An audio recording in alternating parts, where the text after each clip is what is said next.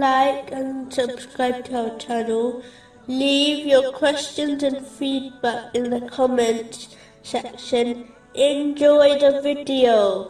Continuing with the last podcast, which was discussing chapter 28, verse 15. This is from the work of Satan.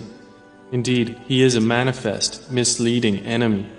A narration found in Sahih Bukhari, number 3294, advises that whichever path the second, rightly guided Caliph of Islam, Omar bin Khattab, may Allah be pleased with him, took, the devil would take a different path, meaning, out of fear of him.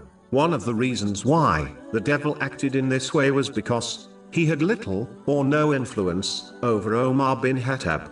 May Allah be pleased with him. The devil cannot physically force someone to commit sins. He can encourage them to do so through whisperings. But in order for them to be effective, he requires a person to possess some sort of worldly desire. Then, through his whisperings, he encourages the growth of this worldly desire until it derives the person to act on it, thereby committing a sin. The reason the devil had little effect on Omar bin Khattab, may Allah be pleased with him, was because he had removed worldly desires from his heart. His only desires were connected to pleasing Allah, the Exalted. Therefore, if Muslims desire to minimize the effect the devil has on them, they should remove unnecessary desires from their heart. This only occurs when one refrains from indulging in the excess and unnecessary aspects of this material world. The more they do this, the more these worldly desires will leave their heart,